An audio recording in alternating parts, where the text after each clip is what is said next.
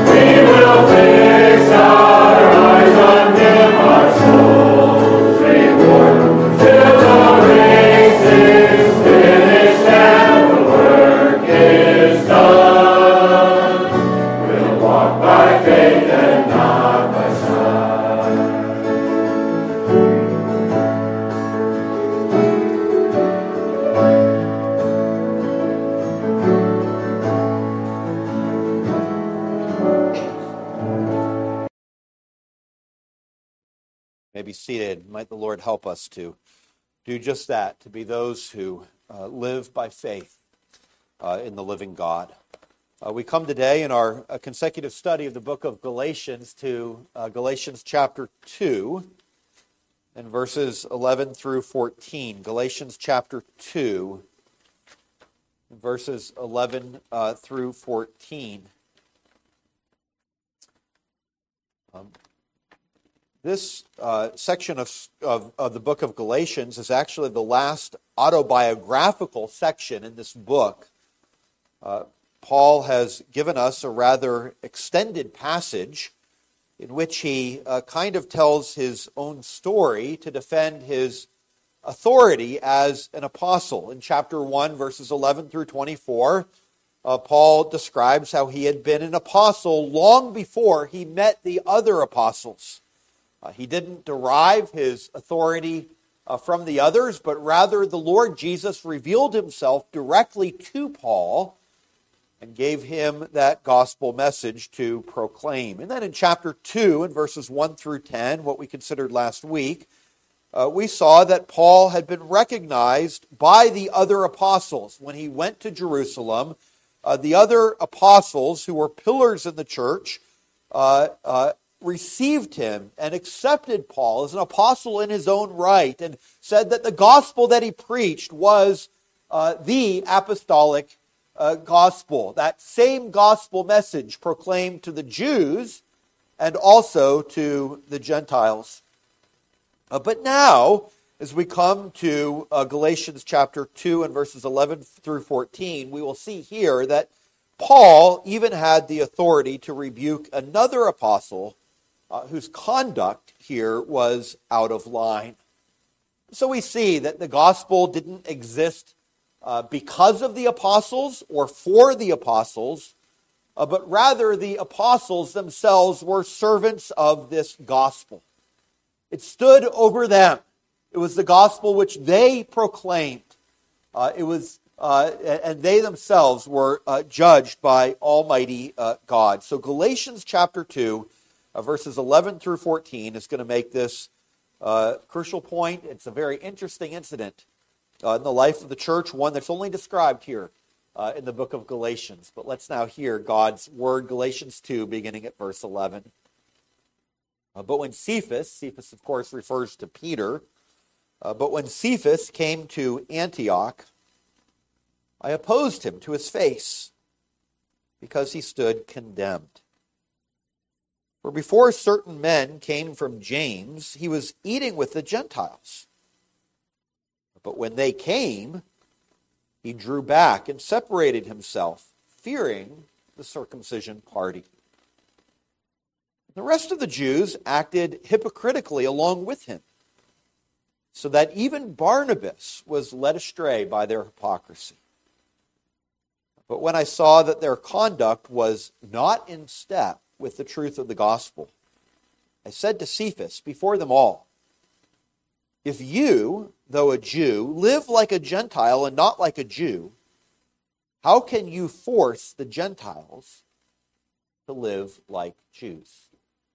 This ends this reading in God's word. Let's approach the Lord one more time in prayer and seek his help. Lord, we do desire your help now as your word is opened. Lord, we pray that it would be for the benefit of your people. Strengthen us, Lord, and enable the one who preaches to preach your word of truth. Open up our hearts, Lord, we pray in this hour. And we pray these things in Jesus' name. Amen. Well, this whole story began at a fellowship lunch. I don't know, maybe it was after a service on a Lord's Day. The congregation gathered to eat. It probably was a congregation a lot like ours. It had people of all different ages, young and old, and those who were new in the faith and others who had grown up in the faith. And importantly, in the city of Antioch, it was a congregation that consisted both of Jews, those who had been reared in the Scriptures, taught the things of God from a young age, but come to embrace Jesus Christ as their Messiah. It consisted of Jews who were Christians, but also Gentiles, those who had been converted out of a pagan, idolatrous background, and they had now come to see the truth as it was in Jesus. And they were all together in the same congregation. You can imagine how it might have went. They perhaps walked through the line, each of them plate in hand, perhaps threw some meatball grinders and some pasta salad, or whatever the equivalent was in Antioch of their day, onto their plate. And then, after getting their plate and perhaps trying to juggle it with something to drink, and I don't know if they had dessert in the other hand as well, they then got to choose where they were going to sit. And they had to find a seat, somewhere to go. And so they make their way in the congregation, and they began to take their seats. And they would have found seats across from each other. An older Jewish woman who knows her scriptures, and who is now delighted at the end of her life to embrace Jesus Christ as the Messiah, sitting across from maybe a young family, brand new, out of a Gentile background to the Christian faith. And perhaps they're the grandchild of that one woman, and the child of this other family quickly scarf down their food so they can go and run around together, a little Jewish boy and Gentile boy playing out in the hallway somewhere, or running outside. You can imagine the scene. It would have been something not all that different from what we experience here, and their fellowship would have been very, very sweet. Until it wasn't. And that's what we have recorded for us in this passage. It was what happened at a fellowship lunch one day. And we're going to look at it under two different headings. First of all, we're going to see conduct that damages. And secondly, a rebuke that restores. Conduct that damages, followed by a rebuke that restores. Now, first of all, conduct that damages. Now, to understand the entire incident that we're about to describe here, you need to understand a couple of things. First of all, the importance of table fellowship in the first century, and secondly, the restrictions which the Jews experienced in that. Table fellowship was important at that time, as it is today as well. I mean, just ask little children sitting down in a cafeteria at a school. Okay, they like to sit down and eat with their friends. Or if you invite somebody into your home to share a meal with you in your home, it was a sign of friendship. It's a sign of friendship. And so it was in the first century as well. Perhaps there was no greater sign of welcome and fellowship one with another than to share a meal, to sit down together. It was a way of saying to somebody else, I welcome you, and you are my friend. It's that way today. It was certainly that way in the first century as well. But in the first century, for a Jew to eat with a Gentile was deemed by them a transgression of the law. Jews had strict dietary rules, and anyone eating in a Gentile home would surely fall foul of those regulations. The Old Testament forbade the uncircumcised from eating the Passover with Jews, and many Jews extended this then to other meals as well. It was absolutely forbidden that a Jew would sit down with a Gentile. And so do you see what a radical thing it was in these early Christian churches. Here in Antioch, when a Jew sat down with a Gentile at the Lord's Supper and at fellowship meals, and perhaps as well in each other's homes, well, it was a very, very big deal. Oh, what the power of Christ that was evident in that place. They were testifying that those Old Testament ceremonial laws which had separated Jew from Gentile were now done away with since Christ has come. And together, a Jew and Gentile are saved by that one gospel that saves. And that's what he goes on. Paul in this passage in verses 15 and 16 says, we ourselves are Jews by birth and not Gentile sinners, and yet we know that a person, referring both to Jew and Gentile, is not justified by works of the law, but through faith in Jesus Christ. So we also have believed in Christ Jesus in order to be justified by faith in Christ and not by works of the law, because by works of the law no one will be justified. And so the testimony of that early church was, whoever you are, whether Jew or Gentile, there is only one way of salvation, and it is through Jesus Christ. And through faith in Christ, all of our sins are removed. They were laid upon Him on the cross. And the curse of the law is no longer against us because He suffered it in our place. And we are now accounted righteous in Jesus Christ. And it was the same gospel, whether you were Jew or whether you were Gentile, young or old, any background. And it was that gospel which now united them in the church, in the sweetness of table fellowship. It was that radical truth in the early church that for us to be reconciled with God vertically meant that we are also reconciled horizontally with everyone else who is reconciled to Him. Jew and Gentile in one body in the Lord Jesus Christ. And it was this same truth, dear friends, that Peter himself had come to realize. You remember in Acts chapter 10, the whole story, how Peter himself was the first one to take that gospel to the home of a Gentile. He had received a vision from the Lord and all of these animals, which Peter, the good Jew, says, I could never eat these things. The Lord says, oh, what I have called clean, you don't call unclean. And he went to the home of Cornelius, and he sat down with him in his home and shared with him the gospel. All of this had already happened in the life of Peter. Peter himself knew the gospel. He understood it, and he had even extended this right hand of fellowship to Paul himself. He says that, Galatians 2:9. They gave, Cephas included, the right hand of fellowship to Barnabas and to Paul, that they should take that one gospel to Gentiles just even as they were taking it to Jews. And so there was an agreement. Peter understood the gospel. He was living it out. He had preached the gospel even to a Gentile man.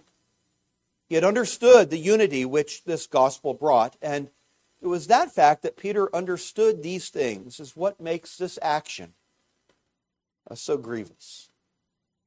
What was it that happened? Well, we read verse 12 that there were certain men who came.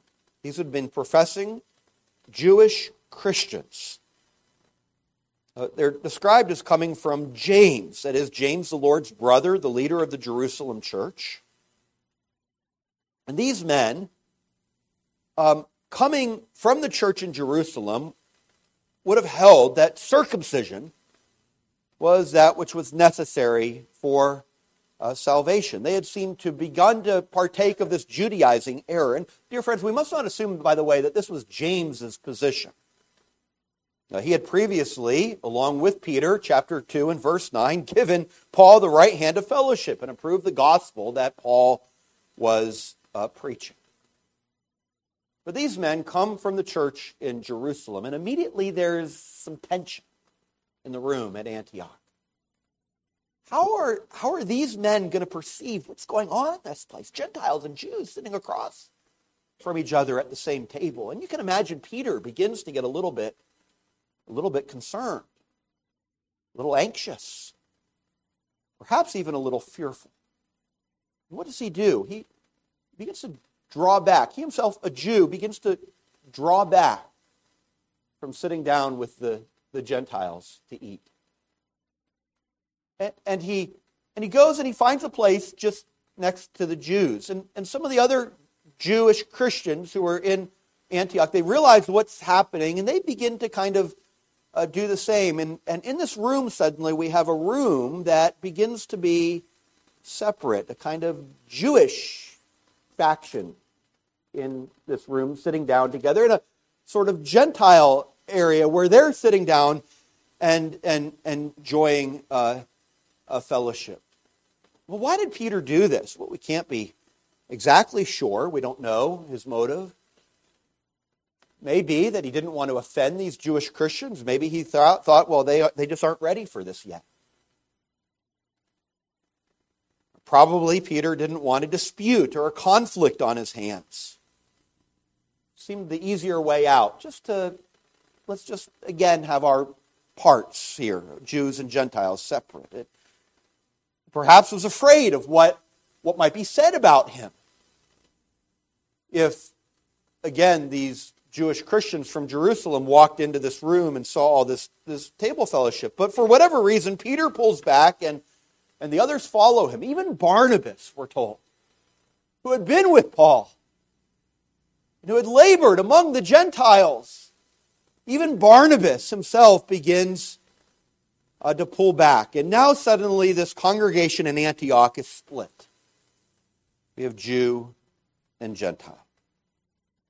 Well, what was happening here, Paul says, was something that was very serious indeed. Verse 11, notice the language that Paul uses. He stood condemned. That is, Peter was acting here against conscience and against the clear revelation which Christ had given, and this was sin. And he goes on in verse 12 and even verse 13 to describe his action. I guess it's just, verse 13, to describe it as hypocrisy. That is, a kind of play acting, that Peter said that he believed the gospel, but he was not living like it. His conduct, as it says in verse 14, was not in step with the truth of the gospel. That Peter, who knew the gospel and would proclaim the gospel, was not living it out in this manner of unity, table fellowship, within the church at Antioch. Well, that's the sin that Peter had. Let me just pull out 3 points of application here before we look together at the rebuke that restores.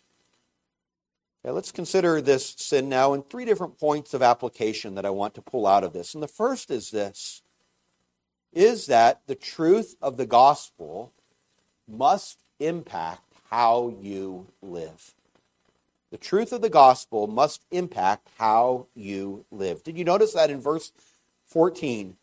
Paul says, I saw that their conduct was not in step with the truth of the gospel. In other words, the gospel isn't something that you simply assent to in your head and say, yes, I know all of that. Jesus died for my sins. He's now risen from the dead. I am saved. It's not just a belief that you verbalize, that you have up here in your head, but rather the gospel of Jesus Christ is something that transforms your entire life. It affects then the way that you live, and it should have affected the way that Peter lived in Antioch and the unity of the church. Well, how does the gospel impact us? Well, it impacts, for example, the way that we treat people. We who have experienced the grace and kindness of our Lord Jesus Christ in our lives then ought to treat others also with grace and kindness. It means as well that we ought to hate sinning, that we who know that our sin put Jesus on the cross for us and that He has given us His Holy Spirit now to cleanse us from sin, we ought ourselves to hate sinning. It means also that we ought to love the church. Why? Well, because we know that the church is the bride for whom Christ died. You see what I'm pointing out is that in every aspect of our lives, the gospel, we ought to see it through the lens of the gospel of Jesus Christ. It impacts everything. To believe the gospel changes everything. And we ought to say, O Lord, in everything that I do today, will you bring my conduct in step with the truth of the gospel? Help me not only to profess the gospel with my mouth, but to live out all of its implications in my life, in my attitudes, in my words, in my actions.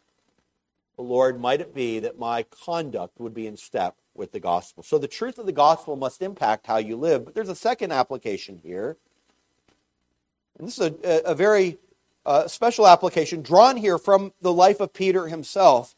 And it is this: you need to beware denying the gospel out of fear of man. Why did Peter separate himself? Well, we're told in verse 12 these words. It was that he feared the circumcision party. He feared how they might respond. He feared what they might say. And out of his fear of man, he failed to do what the Lord had so clearly called him to do. And friends, it is a lesson to us. You know, this isn't the first time this happened in Peter's life. Isn't there such an interesting similarity between this and what happened on that night that Jesus himself was arrested and tried? Peter, who had received so much from the Lord Jesus' hands, then was confronted by a little servant girl who said to Peter, I think I saw you with him, didn't I? You're one of his followers. And Peter, not once or even twice, but 3 different times denied even knowing the Lord Jesus Christ. Why? Out of fear of man. And here we see the same thing yet again repeated in Peter's life, and it stands as a warning to you and to me, does it not?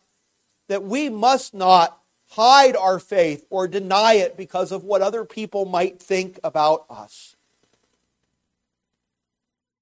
We're going to live our lives not fearful of man, but rather in service to God. Somebody says to you, you're just out with maybe a coworker, unbelieving friend. They say, they just kind of say it offhand. It really doesn't matter what you believe anyway. How do you respond?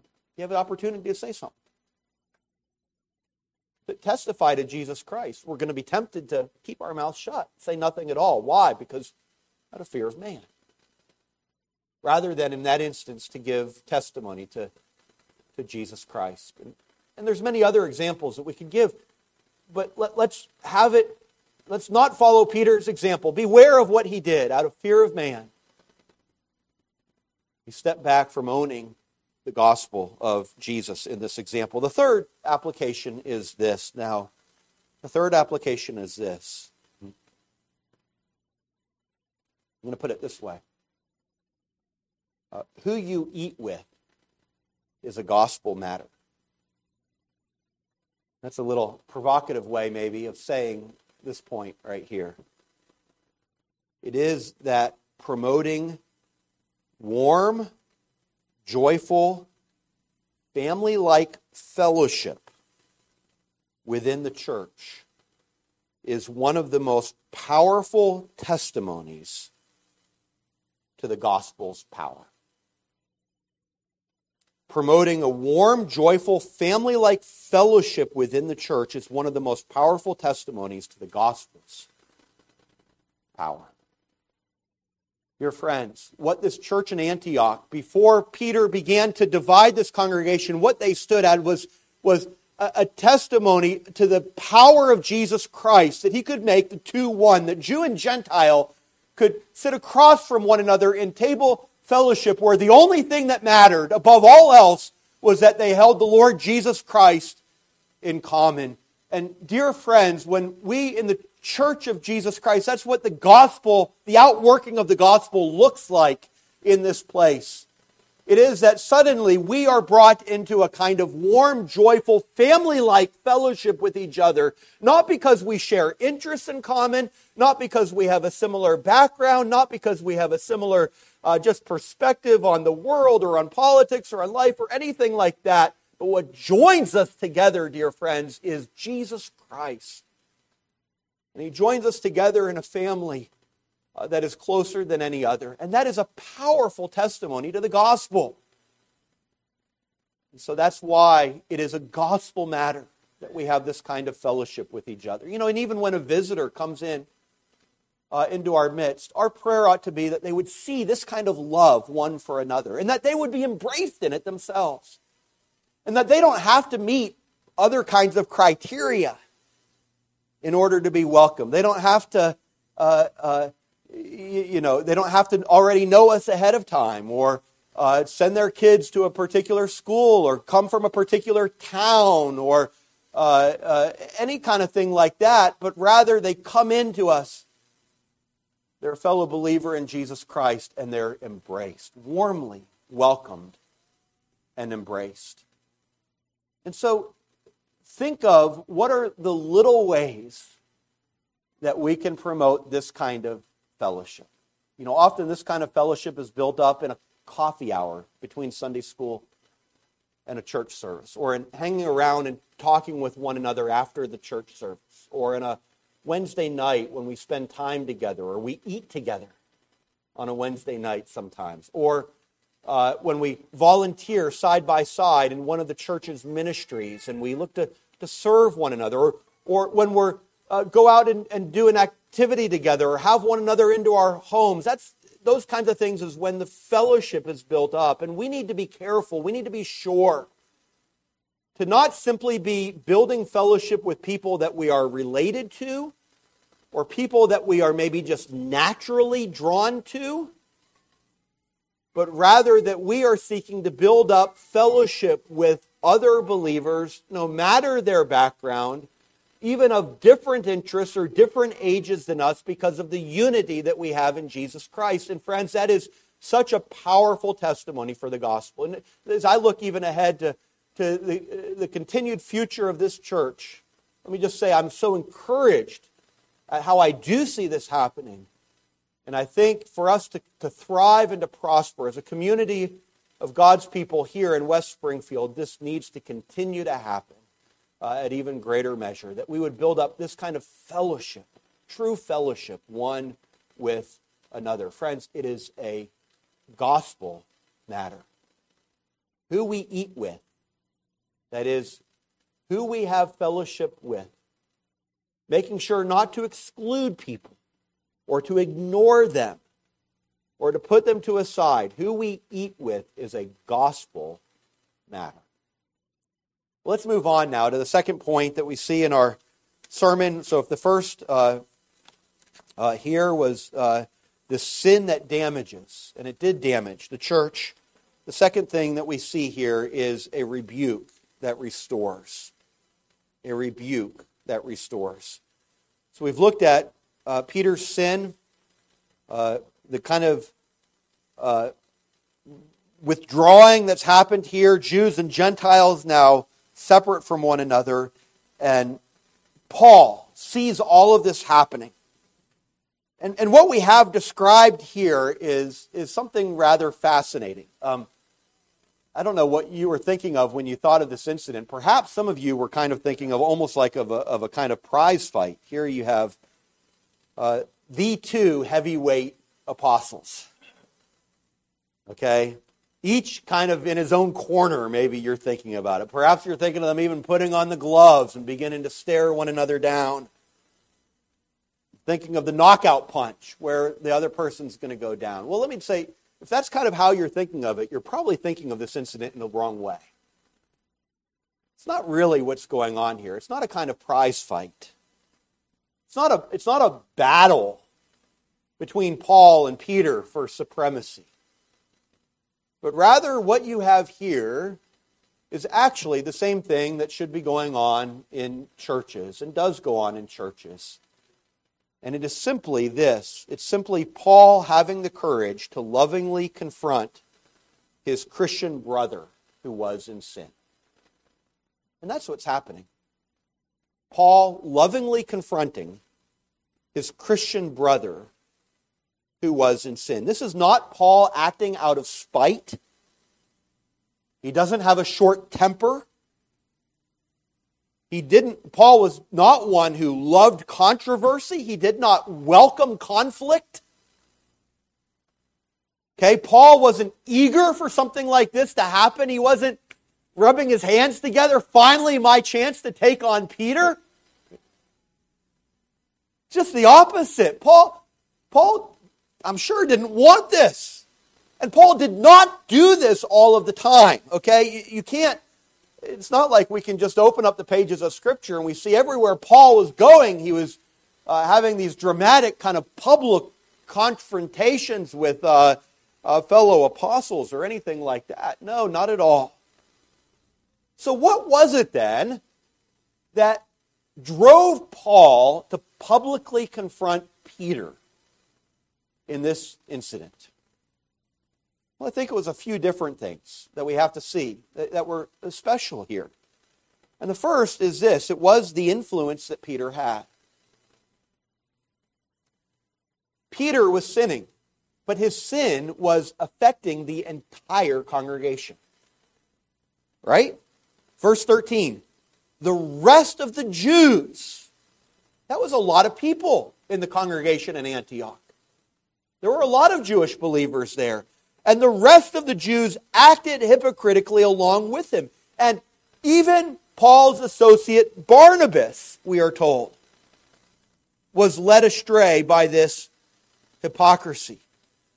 And so Paul looked out and he saw an action that was impacting the entire congregation. The whole congregation now was split because of what Peter was doing. And so Paul acted publicly because of the influence that Peter had. But secondly, it was because of the damage that Peter's action caused. The damage that Peter's action caused. What was happening here was terrible. There was a precious unity that was being disrupted in this important infant church of Antioch, at this crucial stage of the beginnings of the gospel being taken out among the Gentile people. Here was a congregation where Jew and Gentile were living together, and there was the potential through Peter's action that this precious unity in this church was going to be destroyed. And by destroying that, what was it going to do? It would even call into question the whole Gentile mission of Paul. Right? Where Gentiles, should I even become a Christian? Look what's happened in Antioch. And it could have had ripple effects throughout the whole congregation, throughout all of these congregations. And so there was an extraordinary damage that was created here. There was the danger of a permanent barrier being created between both Jew and Gentile. And so Paul could see this. And he saw this as something significant and important. But it wasn't only the influence that Peter had and the damage that Peter's action caused, but thirdly, it was the gospel issue that was at stake. That this was no minor, inconsequential matter. Paul was not confronting Peter over the color of the carpet at the church at Antioch. It wasn't even kind of an isolated personal offense that could have been overlooked. Okay, it wasn't that Peter had spoken quickly or rashly or something like that. What was happening here was a matter that was crucial to the gospel of Jesus Christ. It was a public action about a gospel matter. And so for these reasons, Paul saw the necessity of acting, and acting publicly. And notice the words that he said, and they were words of wisdom and of tact, words that were direct, but words that were not harsh, but got Peter to see simply the matter that was at stake when he said, if you, though a Jew, live like a Gentile and not like a Jew. That is, though you are a Jew, if you, for the most important thing in your life is the Lord Jesus Christ and being redeemed by Him, and you don't even see the need, now that Christ has come, at keeping all of those ceremonial laws, why is it then, in hypocrisy, can you now force the Gentiles to live like Jews? He comes to him with this point and simply, tactfully, directly confronts the issue that is at stake. Well, we ought not to take from this, friends, that all Christians should be frequently standing up in the public assemblies, confronting one another over sin all of the time. Okay? We don't find this kind of thing happening all of the time over the pages of the New Testament. Now, we ought to be confronting one another in love and in appropriate ways. Often it is privately. It takes tact. We ought to restore one another. Galatians 6:1 says, in a spirit of gentleness. So we ought to show care in the way that we do things, in the way that we rebuke sin. But what is it that we can learn from Paul positively? It is this. And I think it's something so important that Paul, when the situation demanded it, was willing to take a public stand for Jesus Christ. And friends, I wouldn't have wanted to be in Paul's shoes. What he did was not easy. It wasn't easy at all.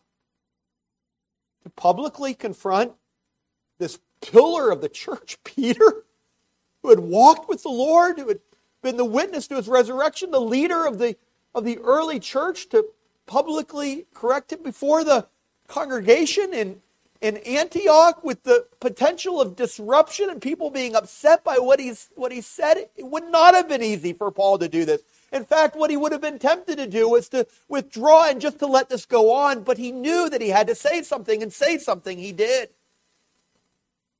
We can praise God for that, because sometimes there are times when Christians need to speak out for the truth. What would have happened if Martin Luther had kept his voice silent at the time of the Reformation? When dragged before the Diet of Worms and commanded to recant of all the things that he had written, if he would have buckled, and he nearly did, dear friends. He asked for that extra day, and he was sought to gain strength and the help of the Holy Spirit. The pressure was so intense. Finally, and praise God, he did, with the whole world against him. He said, I shall not and I cannot recant. He knew that to do so was to go against conscience, to go against the Word of God, and that was not something that was safe. He stood alone, as it were, did the hard thing for the cause of Jesus Christ. We could point out others. William Carey, the beginnings of the modern missionary movement. It was very infrequent that missionaries were sent out across the world, but William Carey had on his heart the people of India, and he desired their salvation, and he prayed for them, and he wanted to be sent, and even the people of his own churches said, you shouldn't go. Don't go. But Carey insisted. He stood alone, even for Jesus Christ. Or think of that early saint, Athanasius, at a time when it seemed like the whole church was being swept up in the Arian heresy. That is, a heresy concerning who Jesus Christ really was. Praise God for Athanasius. They spoke of Athanasius contra mundum, Athanasius against the world. He stood for truth, even when nobody else was willing to. He did the hard thing for the cause of Jesus Christ. Well, dear friends, what we have here is a kind of Paulus contra mundum. At a crucial stage in the life of this early church, when the precious unity between Jew and Gentile was this close to being fractured, Paul was willing to stand and to do the hard thing for the sake of his master. And there's a lesson in that for us, is there not? That we would be willing to stand in our families, when we see our families slipping away.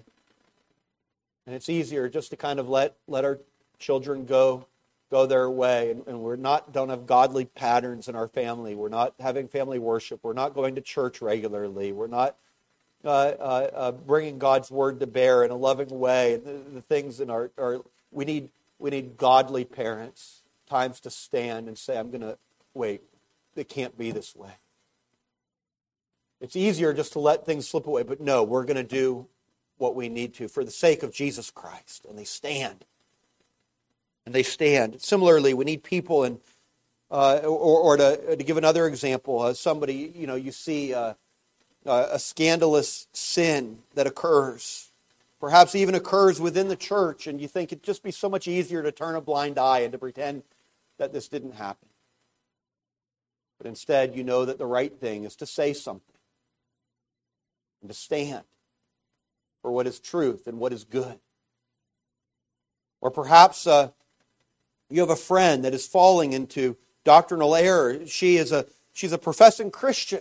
She says she believes the Bible, but you see her falling into error. Are you willing to talk to her and to open up God's Word with her and to do the hard work of calling her back? You see, there are times when as Christians we are called to stand. I praise the Lord for the foundation of our own denomination, the PCA, and our sister denomination, the Orthodox Presbyterian Church. Both of these denominations were born out of a larger mainline denomination that had slipped from gospel truth. And do you know, the easiest thing for a lot of those ministers to do would have been just to stay in the old denomination, to collect their pensions, to keep their buildings, and all of the rest. But many of them sacrificed much. They were willing to be scoffed and mocked. Many of them sacrificed financially, hugely. Churches lost their buildings. Why? Well, it was because so a denomination would be established that is founded on the Word of God. And it would be for the promotion of truth. You see, they were willing to stand. And that's what Paul was willing to do. Christ was worth it. He was willing to stand. But I think there's a lesson here, not only from Paul and from the rebuke that he offers, but I think there's also a lesson, and we're going to close with this, to learn from Peter himself. And think of Peter here. You know, Peter was, dear friends, Peter was a great man of God. He was a pillar in the church. He was somebody extraordinarily used by God. But here he fell into sin. And he needed to be restored. And it wasn't the first time. We spoke of it earlier. He fell into sin when he denied Christ. Do you remember how the Lord Jesus Christ restored him and then used him? He preached a sermon on the day of Pentecost. Well, here is Peter once again falling into sin. But this isn't the end of the story for Peter. You know, we don't know, it's not recorded for us exactly how Peter responded when Paul said this. We don't know exactly, but we can imagine that it was probably a response with humility and graciousness. Because what we do know is most certainly that relationship between Paul and Peter was not severed because of this incident. And we know even that Peter wrote 2 books that are in our New Testament long after this event happened. And in fact, even in those books in the New Testament, Peter himself was willing to apply the language of the Old Testament people of God, the Jews, to the New Testament church. You are a chosen race, a holy nation, a royal priesthood, he says to the church of Jesus Christ. It is apparent that Peter learned something from this incident. And he was restored. And he was made useful in the church of Jesus Christ. And there is a lesson for that, for you and for me. Dear brothers and sisters, sometimes we do sin. And we sometimes sin in grievous ways. And do you know, one of God's mercies to us when we sin is that he puts people, fellow Christians in our lives who will call us back. Who will sometimes confront us and challenge us and rebuke us and lovingly call us back. And we need that. Praise God when that happens. And we ought not to fold our arms and stamp our feet and say, how dare they say something like that to me? Instead, we ought in humility to receive that correction. And might the Lord use it to our restoration, just as he did in Peter's life. This is a grievous incident in the life of the church. But do you know, even though it was grievous, the Lord still kept his people in the palm of his hands. And the church in Antioch was set again on its proper course. The gospel was proclaimed to Jew and Gentile alike. We now have a church for both Jews and Gentiles, the worldwide people of God. Peter himself was made useful after this incident. The Lord used this for great good. We can praise God for that, and might he use it for good in our lives also. Let's pray together. Lord, our God in heaven, we thank you for the way that you used even this sin at a fellowship lunch in Antioch so long ago. Lord, to continue to teach your church today. And we pray, Lord, that we would avoid the sins that Peter committed and that we would not operate out of fear. Pray, Lord, that we would value and prize and promote with everything in us the unity of the people of God. That, Lord, we pray for our church here that it would be just a precious testament to the power of the gospel. That we would love one another because of our common union with Jesus Christ. Oh, Lord, help us to do these things, we pray. And Lord, we do pray for the grace to rebuke when rebuke is called for, to receive rebuke when we need to receive it. Lord, do these things in our lives, we pray. And we pray all of this now in Jesus' name. Amen. Well, we're going to sing now in response. Our hymn is 534. This is perhaps a new hymn for many of us, but the tune is one that should be familiar. It's written